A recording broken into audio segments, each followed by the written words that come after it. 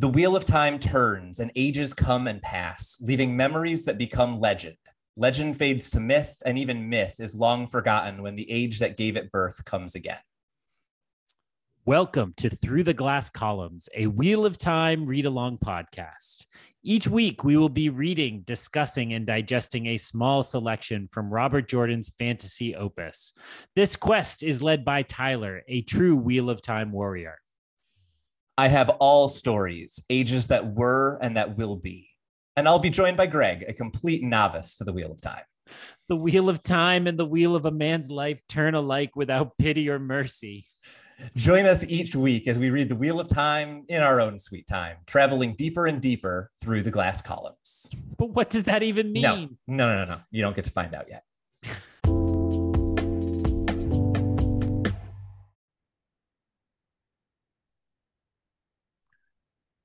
It's something unpredictable, but in the end, it's right. We hope you had the time of your life reading The Dragon Reborn. Hi, this is Greg, and I'm the host of Through the Glass Columns, who just got the dirtiest look from his co-host. I would not have let you start with that bit if I knew that was the bit. We are here, of course, to do our season 3 finale. Tylor, cue the sound cue you came up with. I don't have one because that's outside of my wheelhouse. Ding, I guess. Excellent. Ding, ding. It is our season finale talk. So just a fresh reminder to our faithful listeners that we are not doing our usual format tonight. We decided to break format to just do a one episode kind of wrap up to celebrate and mourn here at the end of book 3 of the Wheel of Time series, The Dragon Reborn. So if you did your reading at the start of book 4, now is not the time. And remember that we will return fresh in the new year to begin that journey with you. That's the new year 2024 if you're listening in real time. If you're listening in the future, then go right ahead. Skip to the next episode. By all accounts, future us says this one is subpar. Joining me, Greg, who knows nothing about the Wheel of Time, is Tylor, who knows a lot about the Wheel of Time and really just should take over the show and I should just walk away. Go ahead, Tylor. I don't know about walking away. I thought that was wonderful, mostly because I got to take a little break at the beginning of the episode. That was fantastic. I do just want to emphasize what you were just saying about scheduling. So the next episode that we will be releasing is on January 3rd. And I want to note that episode will only cover the first chapter of The Shadow Rising. I should also note it will be the longest week we have had by word count in the entire series. It's a really long chapter, y'all. So give yourself the little bit of extra time. Start reading early if you are a relatively slow reader. So prepare yourself for that, I suppose, is the end of the introduction here. I don't want to spend too much time at the beginning of this episode previewing what is to come, mostly because I am unable to do so without risking spoilers. So I want to turn our discussion to looking backwards a little bit. This is the episode where we have just about a week ago finished up The Dragon Reborn. I would love to get, it's as fresh in your mind as we can get. What are your thoughts on this book? What was your overall impression? Where would you put it? I like to think about rankings a lot. Would you put this above or below the other 2 books in the series? You are giving me a terrible flashback to I was a guest on a movie podcast called The Nostalgia Test, and we put Raiders of the Lost Ark through what they called the Nostalgia Test. But at the end, totally apropos of nothing, they threw the question at me to rank the Rocky movies, and they said it with such force and confidence I could not confess that I had never seen a Rocky movie. Ooh. And so off the top of my head, I made up my Rocky movie rankings and put them in a specific order with reasons. So if you are asking me to rank this among all 14 Wheel of Time books, here we go. No, we will stick to what we've covered so far.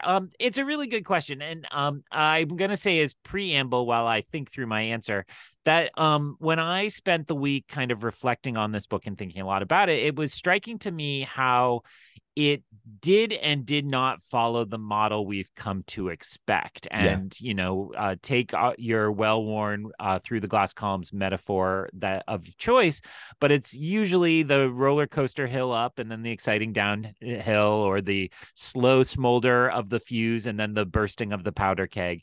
And if anything, I would say this was a more extreme version of that it Yeah. felt like we were going right up until like 2 or 3 weeks from the very end of the book, saying like, and it's about to do stuff. And that's kind of interesting to me. So when I'm thinking about my ranking, I'm thinking, well, it kind of followed that. But then I would say if like the measure was how good the bang at the end was or how good the ride was, Yeah. I would say this kind of fizzled or whimpered more than it blew up, although ironically it did actually blow up. So Yeah.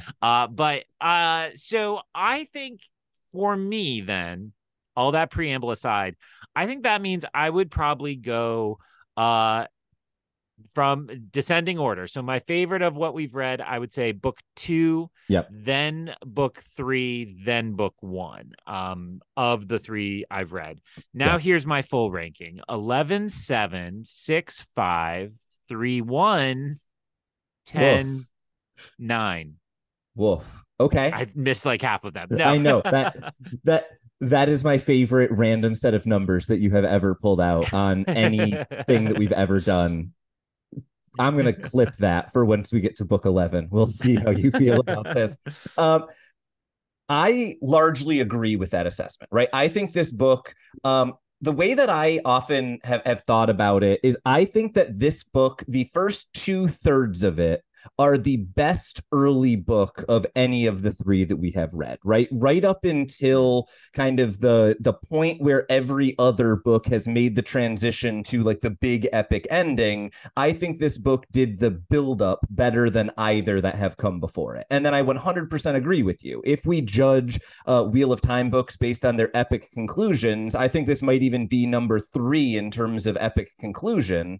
But for my money, I care more about the people we meet along the road than the destination we end up at. And so it's my highest rated of the 3, but I 100% feel exactly kind of the reasons that you're giving. I think we are agreeing on what the characteristics are and just disagreeing on what the most important characteristic of a Wheel of Time book is.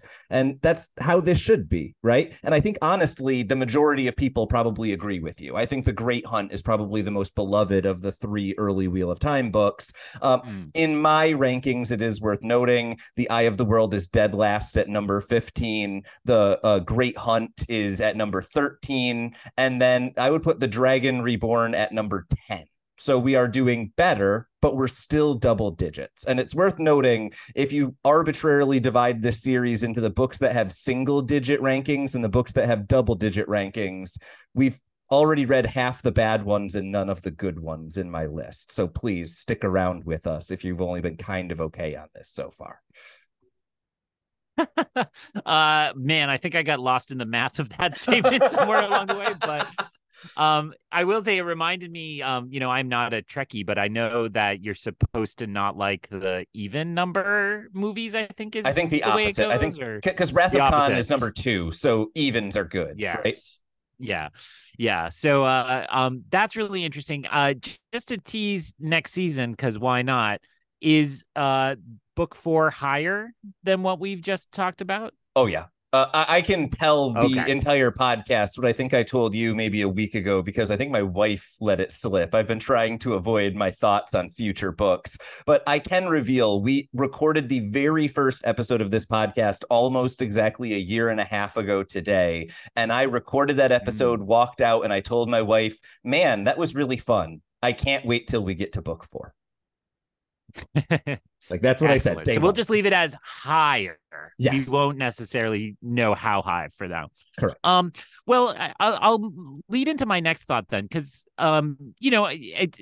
this is actually my training as a Star Wars fan, is you can judge things against what you thought they should be, but you also should evaluate things on what they are. And so if I just kind of evaluated it against the model of what I thought would happen, I should also kind of judge what it is, in other words. And so when I was thinking, okay, it didn't follow that pattern exactly, or if it did follow that pattern, it was kind of a whimper at the end. So that made me think about, well, then what is this book and how do I want to remember this book for what it achieved? Yeah. And I came down to the phrase that the goal here seems to have been to build out the supporting cast, right? Yeah. And I have some suspicions about how many of these kind of extra characters are going to be around forever. Mhm. But it felt to me that, Matt and Perrin Yeah. and Egwene all got kind of a real uh, thick plot, a juicy Mhm. plot to kind of develop and change across these books. Egwene had a pretty good one last book. Don't want to deny kind of the Yeah. trauma and all that happened, but it really felt like Matt and Perrin had been in more of a holding pattern Yeah. since book one. And it was like book two wrapped up, kind of got them out of stasis. And then this book really advanced them. Yeah. And then to that list, I was thinking about how Min kind of got a promotion early in the book and then disappeared. Yeah. And then we have Fael, we have Tom coming back and getting kind Yeah. of more prominent placement. And then we have Elaine also kind of Yeah. getting a promotion. That's right. Yeah. Now it's like I'm quizzing myself on all these names and not confusing them. And so there are a few more we can mention there, but it Yeah. feels like the point was, okay, if this is gonna go the distance as a story, as a series, then we're gonna need more people. And I've Yeah. previously likened that to Rohan being added in the Two Towers. And Yeah. it's a little like that, but it seems more expansive and also a deepening of that, which Yeah. as a thing to do in book three, that's a pretty good thing to do. And that's making sense to me. Yeah, and I think the thing that interested me the most about kind of this introduction of all of these new characters is that Robert Jordan's thing that he seems to love to do is to introduce you to a new character, get you excited to that about for them, and then send them away. And then later on, you get to see them in a new place and new interesting things. But I think if we look at the track of this book, like we start with Min, who gets sent away to the White Tower. We're now excited to see what happens when she arrives there. We get the Shinarans at the beginning of the book who are just left behind by Moraine. And then we get some like cryptic hints later on that one of the Shinarans, Mazima, is now like preaching the Dragon Reborn in Altara or one of the other cities. We had the what was he, the sniffer Hurin, who was with them at the beginning of Oh the yeah. book, who returns to the north. I think we even just get that in like a discussion. We don't even see him at all in this book. And then, as you mentioned, we also introduce a variety of other characters kind of along the way, right? We met Matt met Eludra, the Illuminator. We had Gaul and Bane and Shiad and Avienda, all of the Aiel who arrived.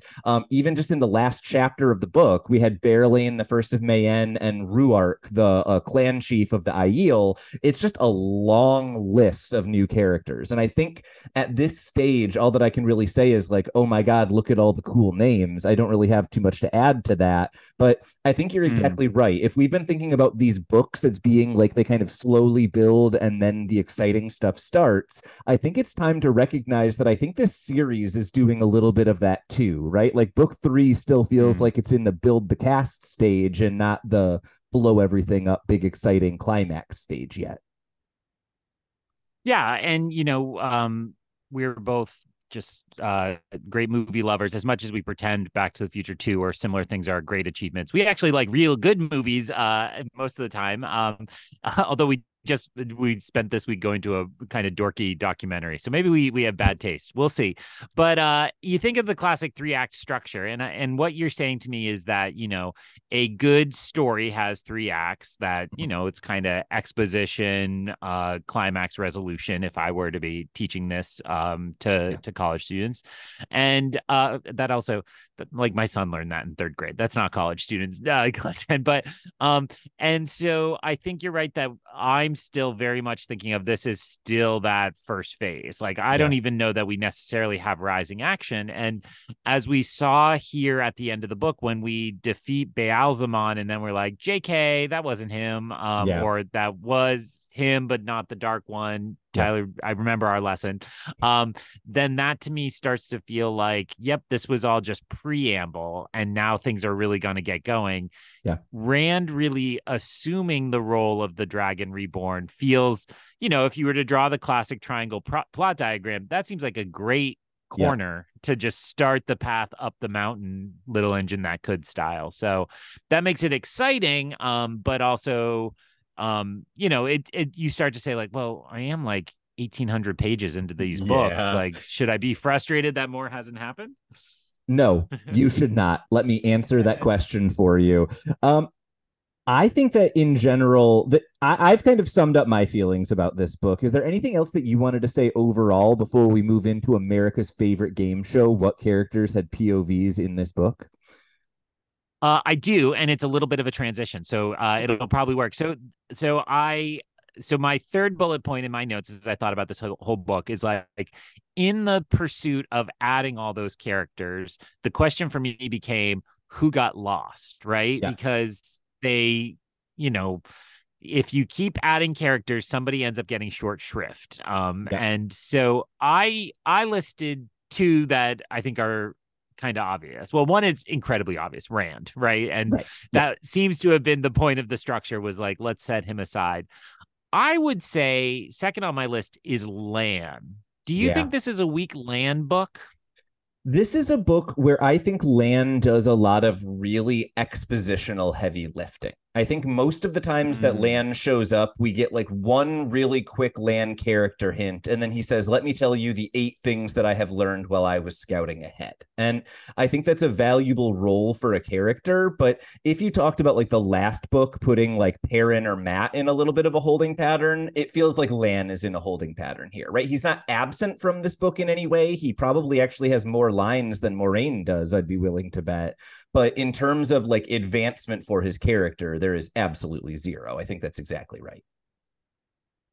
Well, and there you hit upon my third name on this list, and I had it with a question mark, which is, do you think Moraine was sidelined in this book? Now, I want to pick up on your Land comment and just note it's kind of hard to forget. There's like a giant plot with him. I mean, first the love story of Yeah. Nynaeve and Lan, which got zero service, and one would assume they were in the same building at the Yep. end, right? That maybe we'll, I think book two started with kind of them all gathered in one place talking about what had happened. So maybe we'll get a little of that in book four. But there's that plot, but then the idea that he's the like destined king of the Yeah. north and could raise his banners, it's like, oh right, that's like a thing. And it makes, yeah, I think there are things like that that have to wait 5, 6, 7 books to come back around. Yeah. But it's like we're gonna have to get some reminders of that or some hints of where that's going. So, but back to the question I asked: is Moraine on the sidelines for you in this book? Do you think this was a diminished role in a crucial way? I think that Moraine has gone in this book from being someone who we're debating whether she would be nominated for Best Actress to being someone who is a surefire Oscar winner and Best Supporting Actress, right? I think Mm. Moraine in this book, the immediate thing, I don't know why this jumped to my mind. The first thing that came to my mind is Viola Davis in oh, what was Doubt? Is that what it was called? The nuns and the Viola Davis plays a mother whose son is potentially been abused by a priest, and the movie is about nuns trying to cover it up. But she literally got like 3 minutes of screen time, and then I think won the Oscar, or at least was nominated for it. And that's kind of how I'm thinking about Moraine in this book. Is she doesn't get much screen time, but what she does get is an opportunity to really kind of we've thought of Moraine as kind of a slightly more mysterious character in the books than in the TV show. And I think a lot of what Moraine did in this book is like creep around in the background and be like, look at how quickly I can kill Darkhounds. And that's not the meatiest Mm. role, but it really gets me interested in Moraine, even though I think she was side stage much more than she has been previously. You were correct on your guess about Viola Davis, for some Googling Cool. while you were talking. So you had those details correctly. And I like that analogy, because, in Oscar circles, we call that category fraud now, Yep. which isn't actually accurate, but there are a lot of times there's a whole bunch of those types of shenanigans going on this year. As Yeah. we're recording this, we are probably going to hear that Ryan Gosling gets nominated for Best Supporting Actor, even Yeah. though the definition of that is very shady because seems like Ken is awfully central to the movie.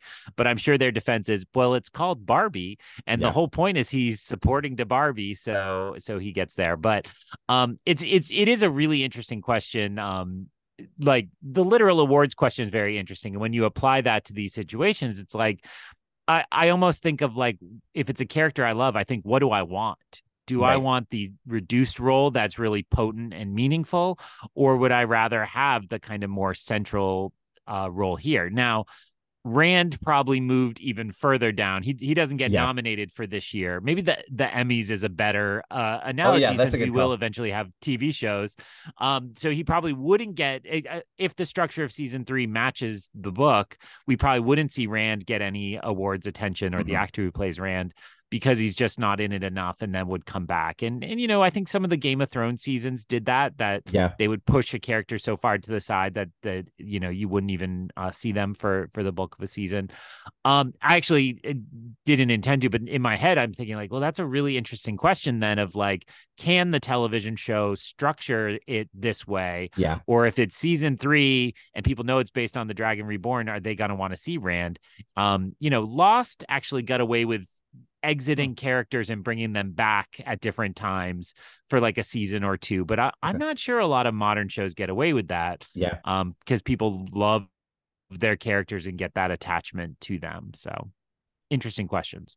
Yeah, absolutely. I think if we're thinking about characters who got sidelined a bit, I would also just add one other name to that list. And I think it's not necessarily because she doesn't play a major role in the book, but just because I think she was at one point a major POV character and she doesn't get as much of that in that book. And that would be Nynaeve, who I think in previous books I would have put kind of on par with Egwene in terms of the amount of like attention and, in her headness. And in this book, I think Egwene kind of becomes the most common POV if we are with the group of Nynaeve, Egwene, and Elaine. So she also, I Mm. feel like, gets, if not sidelined, at least put into like the supporting as opposed to leading role more in this book.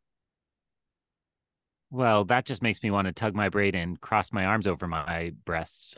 So maybe it's time to go to the game show then, because you've provided us with a perfect transition. So for listeners who forget or maybe have joined us during this season, at the end of the season, Tyler likes to play a game with me which is just cruel and rude, but Correct. it makes for good content. So he has a list, as I recall, a ranked list of which characters got POV chapters Mm-hmm. and who had the most to the least. And it's not by chapter length, it's just purely the number of chapters or It slash vignettes or little word moments. count actually is what I use. Oh, it That is word number. count. Yeah. Oh, pause for the edit Tyler will never do. And it's game time. This is actually, I think, of the 15 books, maybe the second easiest of them, Hmm. which means Okay. it's going to go horribly. Um, let's walk through this. It's a fairly short list this time. Who do you think was our number one Yeah. POV getter? No, no, no, no. I want how many there are first. How many total? 9 total. 9 total. Can decline if you want, but give me the number of words for number 1 and the number of words for number 9. Number 1 is almost exactly 1/3 of the book. Number 9 is Hmm. just under 0.1% of it. I am gonna take. So I'm stuck between essentially the 3 Yeah. from Two Rivers. Rand's far down the list, but I'm stuck between the 3. The ranking is I the hard part of recall a this lot. list. Yeah.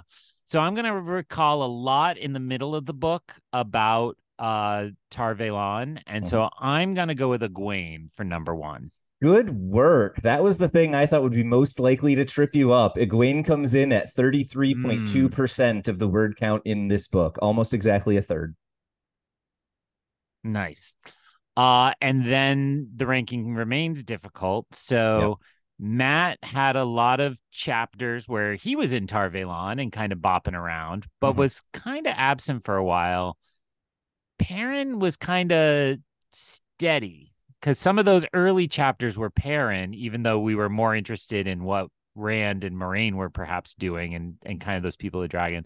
I'm going to take Perrin as number two. That is correct. And the early part of the book is exactly where you get that. He is the POV chapter for, I think, like the first 7 or 8 chapters in a row. That definitely is what separates him. 31.4% of the word count. Perfect. So then Matt has to be three. That is correct. 26.4. Those two characters combined for almost 90% of this book. Over 90% of Wow. this book. I don't know. I don't teach economics. I can't figure this out. Uh, I do like in the popular mythology of Tylor being an economics professor, it's become Tylor must be good at arithmetic, as if that's what economics is just basic arithmetic. I mean, to be Uh, fair, I basically have a PhD in calculus, so that's not a bad assumption. all right. So we've knocked out those three. So then the next tier down to me has to involve. I mean, Rand is creeping somewhere in the middle. If there's a big drop here, It which is a I'm assuming there huge is. drop. The next is 2.8%. So we're at 10% as much as Matt. So I am tempted by Rand, but I mean, Rand, it was just a few little paragraphs. So I'm going to go Nynaeve That is next. correct. You are killing this Yes. today. Nynaeve at 2.8%. And there are five more. There are 5 more. Oh I my know. Lord. I know. Um, that is crazy to me. So who I know must be in the mix somewhere. There has to be some Moraine somewhere in here. Incorrect. No, she didn't get a single She gets POV. no POVs. Moraine is really rare. Wow. Moraine and Lan very rarely happen. Okay. Well, then that makes sense because they know too much. Did we get other people in Tar Valon? Oh yes, we got the Amerlin seat. Mm-hmm. So she's somewhere in here, She is but somewhere you're in not there. confirming or denying she's next. You're just Correct. letting me hang myself with my Yes, that is answers. accurate. We did get a Tom along the way. No, we did Some not. moments with Tom. No, we did not. Okay, so All of the Tom so moments the were from Matt's POV. we're there. So we have the Amerlin seat. Fael did not get any Correct. at all. We Did once we you get once you get Rand and Suwon, we are now on a select difficult to get list. Let me tell you, so there are three more 3 more. other than those two. Yeah, All right, I'm gonna go Suon and then Rand for the next two. Rand is actually next at 2.4%. Ah, And then you are actually missing a character from the prologue who also beats out Suwon. ooh, Yeah, character I, from the I prologue. I don't I even think at remember this the point prologue I was. may need to be providing some names. So if we had 1 Egwene, 2 Perrin, 3 Matt are the big. Nynaeve and Rand are both over 2%. The other character over 2% is Padron Nial, the Lord Captain Commander of the White Cloaks, who was our main viewpoint character in the prologue of the book. Then Suwon comes in at 0.9%. Then we have the other white cloak from the prologue, Jaikim Carradine. And then Oh, we have right. one more name who gets 0.09% of the book. And I got very excited about it. Who was our last POV? You're well, not last in the book. I was like, wait, it No, ended on no. I don't remember. And I good. actually, now that you said you got very excited, I remember the episode that you got excited in, but I Yep. don't remember what it all was going on. Varen. It was when Egwene got the Ah, dream Terangrial from Varen. We very briefly popped into her head mm, for some mysterious self thoughts. Uh, that that's was right. I am very impressed, right? I honestly thought that the ordering of the top half of that list would be the challenge, and you made it to number 5 without any errors. Good on you. Uh, if ever you figure out to jot down the names of the POV characters from the prologues, this is going to become a much easier game for you. Uh, I And I actually, like that I have to remember that literally tonight or tomorrow, and I won't. yep. I'll just continue on with my life. Ignorance is bliss. Yeah, sorry. What a wonderful game show. In the tradition of good British game shows, there are no points. You win nothing. This is just here for comedy. Mm. And I think we should make the transition then that every game show should make, directly from you competing to see whether or not you can list the POV characters of the book to a discussion of Milton and his influence on Robert Jordan. You know, that thing that every good game show has. Yes, Win Milton's Money is the name of the game show. That was the first one that came to mind with a name in the title. I'm sure there's a more obvious one. Win Benstein's Money is like a 40-year-old reference at this point. I don't know. I get it though. Early That's 90s. all that matters. Yeah, all right. So it was a very funny experience. So a shout out to our friend / listener Ben, who we played Dungeons and Dragons with a week ago, and he's like, "You better remember those Milton Angels because you promised to get into them." And I had completely forgotten. But for listeners that may have forgotten, I made a promise that I would kind of explore some of these names, because we were noting that when we were dealing with the Forsaken and some others, that we were seeing some kind of biblical names. And I am a bad Sunday school student, so instead of being good on the Bible, I'm really good on Milton, or Paradise Lost, which is the epic poem John Milton wrote. This is one of the reasons I became a literature PhD, and probably my favorite grad school class was just a semester on Milton. I just went to London this summer, and you can actually, he's buried in the church at St. Giles, which just so happens to have book sales most Saturdays. So you can go in and see his tomb, whereas you wouldn't be able to otherwise. It's a very tiny church that somehow survived the Blitz. And so it's completely surrounded by these just god ugly concrete monstrosities from the like post-war brutalist rebuilding of the city of London. So I'm a big Milton fan, so this is why it stood out to me. So I wanted to do a little diving. I want to also shout out, we have a good friend, Carl, who is a chaplain at a university here in town, because we only hang out with academics. And Correct. so one of the funny things about this research is I was like, I'm the wrong guy for this. Like, I'm on Carl's parts of the internet. So it kind of was like, but I did do a little bit of digging, and I'm going to just kind of preface this discussion and say it didn't work out. Basically, if we were I was suspecting that there might be kind of one-to-one parallels about what's going on here. And this didn't work out partially because of I was conflating a couple things, and some ways in which there are these conflations of the categories of angels outside of me. So that's me saying it's 50% my fault, 50% not my fault. So the thing I was conflating is we had kind of been inspired to pursue this by Samael, who was the Forsaken we were dealing with towards the end of this book. And notably, that's listed as the name of an archangel. So I was looking around, and I had conflated the archangels, who are essentially, in Milton, they are the highest level of angels. More on that in a minute. But we had previously seen some figures that I had assumed were fallen archangels. Milton essentially doesn't have fallen archangels. There are the archangels, who are the lieutenants of God, and then there are the fallen angels, who are the lieutenants of Satan. And for people who aren't familiar with Paradise Lost, is primarily focused on Adam and Eve. That's the kind of key biblical part of the story. But the beginning of the story is Satan having been expelled from heaven. And he wakes up laying in the sulfurous field, the Stygian field of hell, and just starts like, well, now we got to do something else, and starts his plan to get his revenge eventually by taking down Adam and Eve. So a lot of this comes from the angels who the War in Heaven story is told in essentially flashback in good epic poem in medias res. So among the fallen angels, here's where we'll finally get a little bit on track. We do have Beelzebub, who is the second to Satan and is essentially Satan's mouthpiece.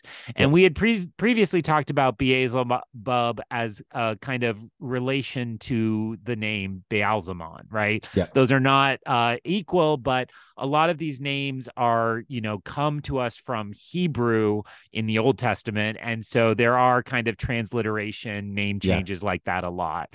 So Samael, for example, is, Samuel when it's Anglicanized and so on. Also among Satan's fallen angels. So these would be Satan says, hey, let's overthrow God. Doesn't go well, and they get cast out of heaven. So these are the angels that end up in hell with Satan. We also have Belial, which is pretty close to a Belal, yes. Forsaken. Yep. Balal. And so that gave me some hope. I'm like, oh, we're on to something here, Cass. You got it. So Belial. And then we have Mammon, Moloch, and Mulciber. And so these are all figures that are from the fallen angels. And some of those names are kind of close to Forsaken that we have not met, but will. Yep. But to go so far as to say there's a one-to-one correspondence, I think would be far too generous. But there may be a relationship. Absolutely. While you were saying this, I just want to say I got up and walked away and went to grab The Origins of the Wheel of Time by Michael Livingston. So I am slowly getting all of the Forsaken names so I can give you their actual origins to complement your thoughts as we are going through this. Excellent. So among those fallen angels, they each have kind of a value that they are kind of in charge of, essentially, like they represent or they're symbolic of. Yeah. And so I just wanted to note Beelzebub as the mouthpiece of Satan is really interesting with this new relationship you taught us last episode about Beelzemon not being the dark one, but kind of a mouthpiece of the dark one in some ways. Belial is impurity. Mammon has eyes downward all the time. Moloch and he's for greed and money. Moloch is idolatry, and Mulciber is essentially a Christianized form of Hephaestus from Greek mythology, who makes armor and such. So he's gonna arm the angels. In Milton, then we do have archangels, but these are, of course, different than the falling angels.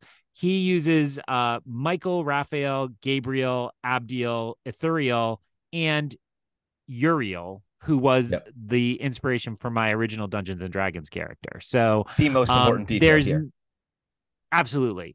Because I have nothing else to say about those archangels. They each have a specific role in the book, but they do not, in fact, have a real role in this. I will just note Gabriel has a pretty close similarity to Gabriel, which is the name being taken by Morghase's lover / potentially betrayer. And remind definitely not me, but listeners who Morghase is. Morghase is the Queen of Andor. So recall when Matt was going to deliver the letter to Morghase, he overheard the conversation between Gabriel and another man about trying to kill Elaine. Excellent. All right. I'm going to bring this home because the rest of this is largely not relevant to our discussion. And then I'll let you give what is relevant to our discussion. So when you dive into the Christian side of things, basically the archangels were never the highest rank of angels. This is interesting. In Wikipedia, it essentially says Milton screwed this up. Milton changed it so archangels meant the highest rank. In Christian and I believe Judaic origins, they are second lowest. So when you look at the Christian set of archangels, you primarily get the 7 who are identified. And so I think the numerology is what's probably most interesting here. But that would be Michael, Gabriel, Raphael, Uriel, Kamael, uh, Jophiel, and Zachiel, I think. Sure. And I think, again, you can kind of picture how those names get Anglicanized as we go Yeah. forward. Where then does Samael come from? Why did we get on this path as a part of it? Well, Samael is a archangel in the Talmudic tradition, Okay. and where this largely comes from is the Book of Enoch, and this is where I became a pretend Bible scholar. So the Book of Enoch is a apocryphal, apocalyptic gospel, Yeah. or not gospel, book of the Bible, of the Old Testament. So essentially, this is an account of the Old Testament that is not considered canonical to the Bible. That's what makes it apocryphal, and apocalyptic because it's about the end of the world. Among that book, there are fallen angels, of which Samael is one, and they are called the Bad Watchers. And the Bad Watchers took the forbidden knowledge of the evil, dark things, and they came to Earth and taught the forbidden knowledge to humans. They intermingled. They, in kind of Greek Roman ways, Greek Roman mythology ways, they bred with human women and shared their knowledge and so on. And that's where we get 13. So there are 13 watchers or frozen or fallen angels. And I was like, this is it. I've got it. These are the names. These are going to be 1-to-1.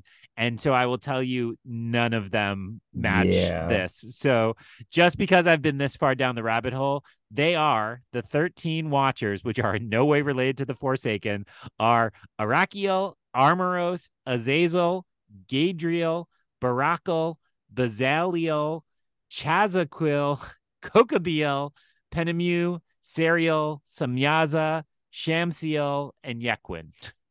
Yeah, none of those. And that's make all any I have sense. on angels.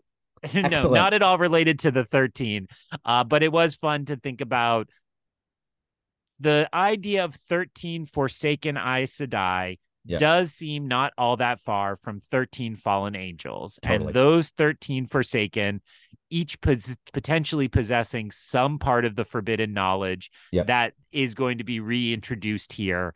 I think that's probably the most tenuous connection I can make, but it was worth doing. I promised you 5 minutes. I think I just took 98 minutes to go through all that angel material that ultimately means nothing. So walk us through what you actually know about real things. But I hope that was okay, listeners. But go on, Tyler. No, I think exactly where we end up with that is what we found is a connection for maybe 3 or 4 of the Forsaken. And that just sounds like Robert Jordan, right? We get, hints and grabs from a little bit of everything. A couple of these you absolutely nailed. It is worth noting, Samael, it is directly noted, is from Jewish literature and the Bible. Nailed it. We also had, nope, that's not a Forsaken name that we have met yet. It's also worth noting Shamael. Yeah.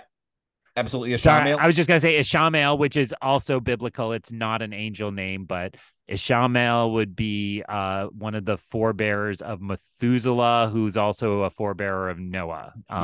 First son of Abraham, according to this book that I have in front of me. Yes, that sounds like a Bible thing. I remember learning that. It's worth noting Lanfear is a very simple one. It's a combination of the word fear with l'enfer, which is hell in French.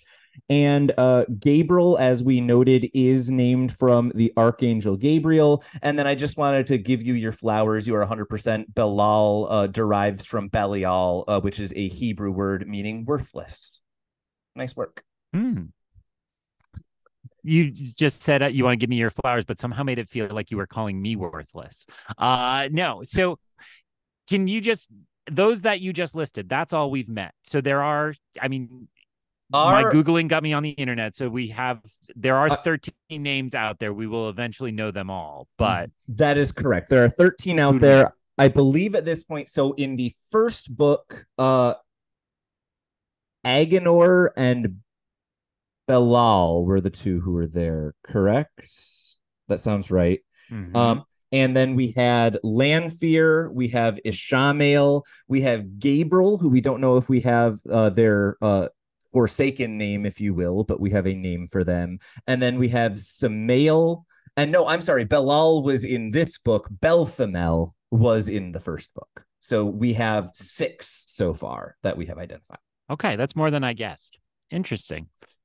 And I think part of why I wanted to do that deep dive, and I did have fun doing it. I mean, Yeah. find a weird Wikipedia rabbit hole and you're gonna have a good night. And a can of adult beverage alongside, like that's a perfect night. Yeah. But it does feel like this transition moment we hit at the end of the book felt like we're gonna be getting much more into the Forsaken and Yeah. leading up to the Dark One. So hopefully that's helpful, and that gives us a little bit more to go on as we start to find these. And maybe we can continue to track those origins and some of those Yeah. inspirations as we move forward. Absolutely. And I will be no use for it at all. But I have a book by Michael Livingston that will give me all of the answers. So I'll sound smart anyways. The next thing that I have on our agenda is something that we did at the end of the first book. And then we kind of skipped at the end of the second book because we were already an hour and 15 minutes into the final episode. And I think getting this section an opportunity to breathe was kind of my big motivation for splitting this episode off rather than, just having the end material at the same time as we were, finishing up the book. And that is that I want to just kind of take an opportunity to revisit the prophecies that we have seen throughout these 3 books that haven't come true yet, just so that we can kind of very quickly kind of like have the images and thoughts in our brain right before we start reading book 4, so we know what the important things to be looking out for going forward are. I have a lot of these. I'm going to go through them, say like 4 or 5 images at a time, and just like say them, let you say any thoughts or predictions you have, and we can go through these relatively quickly. Okay. Unfulfilled visions from book 1. All of these are images that Min saw. When she was looking at Tom, she saw a man juggling fire who was not him. When she looked at Perrin, she saw a broken crown and a field of trees flowering. And when she looked at Matt, she saw a red eagle, an eye on a scale, a horn, and a laughing face. I think at this point I am willing to cross the horn off my list because I'm pretty sure, that kid blew the horn of Valir. But everything else here I would think of as still unresolved. Is there anything else here that you thought of as I was reading off that list? Either thoughts about what you think this might be now that you've got more information, or anything that you think might actually have occurred on the page? I think the laughing face for Matt Mm-hmm. makes me think about the fact that he's playing with the Dark One's luck, I believe was the phrase in this book, that it strikes me that could be the a laughing face makes me think of the Joker or a Joker, and there's kind of that roguish quality to this identity. The one that was really interesting there, you said Perrin, it was a broken crown. Yes. Right? That is of interest to me because we just talked so much about his great skill at blacksmithing and reforging. And so I don't know. We don't ever reveal when we record this, but maybe I just saw a feature film about a very short Frenchman who has this famous speech where he says he picked up the crown of France from the gutter using the tip of his sword and placed it upon his own head. And it feels to me like, I don't know that I would have said this last book, but it feels like if there's a broken metal object near Perrin, it'll be about reforging it as opposed to him bringing down a monarchy of some kind or what have you. Absolutely. No, I think that's a really good read. Let's then move on to Min's visions around Rand that she saw in book 1. A sword that isn't a sword. I think we might have fulfilled that in this book. A crown of laurels, a beggar's staff, Rand pouring water on sand, hot irons, 3 women standing over his funeral pyre, and a black rock wet with blood. Hit me with that last one again. A black rock wet with blood. Interesting. Sword, I agree with you. 3 women, we still have no idea exactly which 3 those would be. Seemingly Elaine and Egwene might be two of them. Could the third really be Lanfear? Um, Lanfear's last message was kind of like, he's mine, stay out of my way. Yeah, take So care of him that for fits, me, I right? think was the lesson. Yeah. Yeah. And then everything else, I mean, laurels to me means the ascension to a position. Is that becoming the Dragon Reborn? Is he there now, Mm. or is there still more to come? Does he have to name himself king or emperor? I just saw this movie where no, I'm not going to do it again. But yes, to assume, laurels tend to mean more Yeah. empire than kingdom, in my book. Absolutely. No, that's a good call with the Roman connection. Definitely. The only thing else that we got in book one has 100% been fulfilled. But I just want to call out the fact that we had a prophecy that the stone will not fall until the dragon takes the sword, and the sword cannot be taken until the people of the dragon are in the stone. A, came true in a way that we maybe didn't expect. And B, I think we somehow made it three whole books without referencing the fact that the sword in the stone is a thing that indirectly happened in this book series. That's a prophecy that definitely came true, but we've been hinting at it for two full books, so I thought it was worth a reference. Any thoughts on that sword in the stone parallel before we move on to prophecies from book two? Only that, remember, the sword and the stone, of course, would be a story from King Arthur, and we also have Arthur Hawking in this book. Yeah, absolutely. Good call. Min's viewings from book two. Elaine will be a queen. Egwene, she saw the white flame. Galad won't notice who he will hurt. Nynaeve, she saw a man's ring. I'm willing to cross that off. She is carrying Lan's ring around everywhere. And Elaine, a hot iron and an axe. So a few quick images here and there. Anything stand out or that you think maybe has been fulfilled?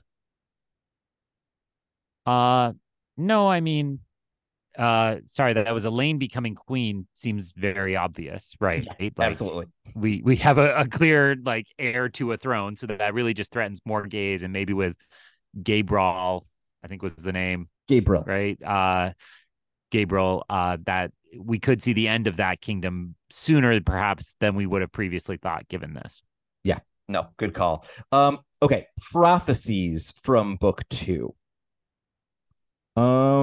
That one we did in the previous book. That one we did in the previous book. That one we did in the previous book. We learned that Rand will be of the ancient blood, raised by the old blood. And then we also learned from the Aiel in this book that he would be raised by an ancient blood other than the two that he descended from. At this point, I think we can definitely say he is descended from the Aiel, and the ancient blood that raised him was Manetheren, but I think we still probably have some doubts about what the third of those bloodlines would be. The other prophecy that we had in this book, or two additional, one of them is twice and twice he shall be marked, twice to live and twice to die, once the heron to set his path, twice the heron to name him true, I think. Once the dragon for remembrance lost, twice the dragon for the price he must pay. I did that one off the top of my head. Sorry if it was slightly Nicely off. done. And then the last is twice dawns the day when his blood is shed, once for mourning, once for birth. Fun prophecies. I don't think we have any. Well, we're halfway to twice and twice he shall be marked. Any other thoughts on these Sure. Rand prophecies that stand out to you now that we have a little bit more detail? He's a chosen one. What? I mean, yeah, like Okay. I think these all those just scream to me that just further confirmation that he is the epic figure this is all going to revolve around. Cool. Book three, I have a couple of real quick ones. Min had a couple of visions that I think matter. One was an Aiel in a cage. I think we can actually mark that one off for Perrin, but it is worth noting that that is important to Perrin, even though it was a very quick event that we kind of moved on from. Min also saw around Perrin a Tuatha An with a sword and a falcon and a hawk fighting over him. And then we also had an Aiel prophecy in this book that when the stone falls, the Aiel will leave the waste, changed, but finding something that was lost. Any thoughts on these prophecies? I think other than, like I said, the Aiel in the cage, nothing we have a definitive answer to. But the Aiel leaving the waste seems at least like an intriguing hint for, if not next book, sometime in the future. Yeah, that to me screams that it's imminent. The thing they lost seems to be Rand because they came out seeking Rand, and so they found him, and he will lead them. As we talked about last book, it seems Yeah. like that's the kind of big twist of that last section of the book, and it's like, okay, we, I think you have a good knowledge of it, but I have trouble always remembering like there was a major Aiel war, and that's Yeah. the war in which Rand's father fought and which found Rand in, Yeah. which means it's not all that long ago, Yeah. right? It's more like World War I to World War II than it is, Yeah. some ancient conflict or something like that. And I think we've gotten hints that the peoples on this side of the continent are still very much afraid of the Aiel, Yeah. and that they really came right to the walls of Tar Valon and the sides of Dragonmount, right? Yeah. So they are a mighty force to be reckoned with. What does that mean? Do we think of them as like the Shan Chan kind of in waiting as a potential foe, or is this more like the forces of good? That's where my head's at on those ones. Cool. The last thing I have is a list of things that Greg hates. That's right. It's Egwene's dreams. Screams. I have just a Oh, whole bunch of these that I just want to run down. I think most of these are just like quick images that there's not a lot of analysis, but if one or two of them stands out to you, I'm curious what they are. Okay.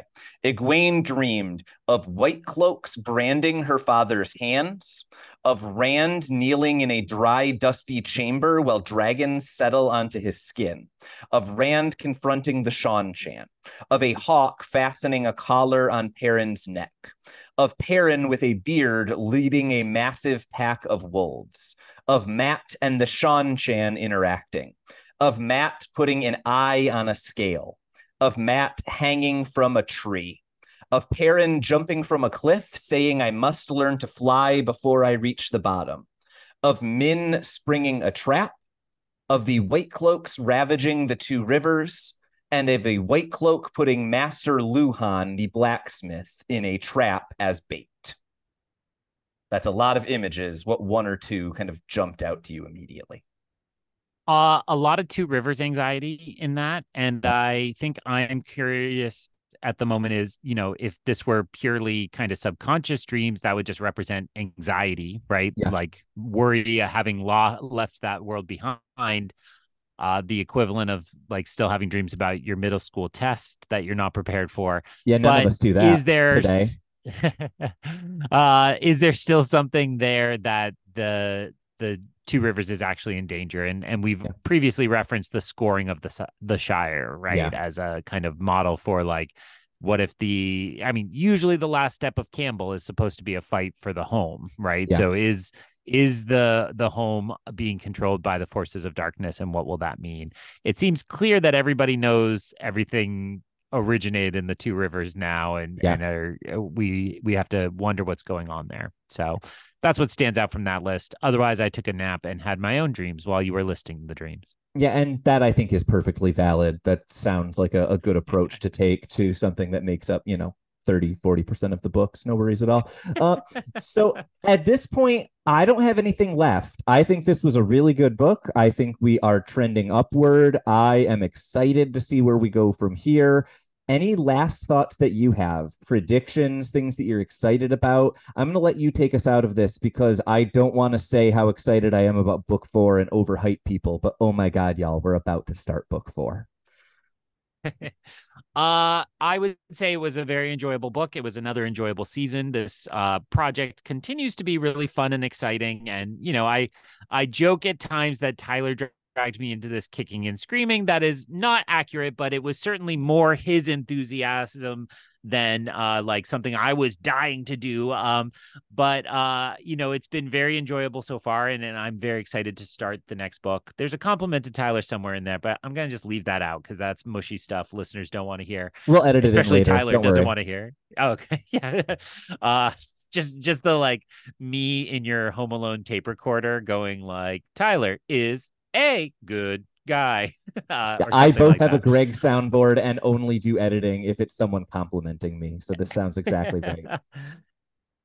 So I am excited for this next season, and it has been only a year and a half, but we've gotten used to this kind of 6 month per book. So one of the things I'm apprehensive about is we're going to be spending a lot more than 6 months in this book.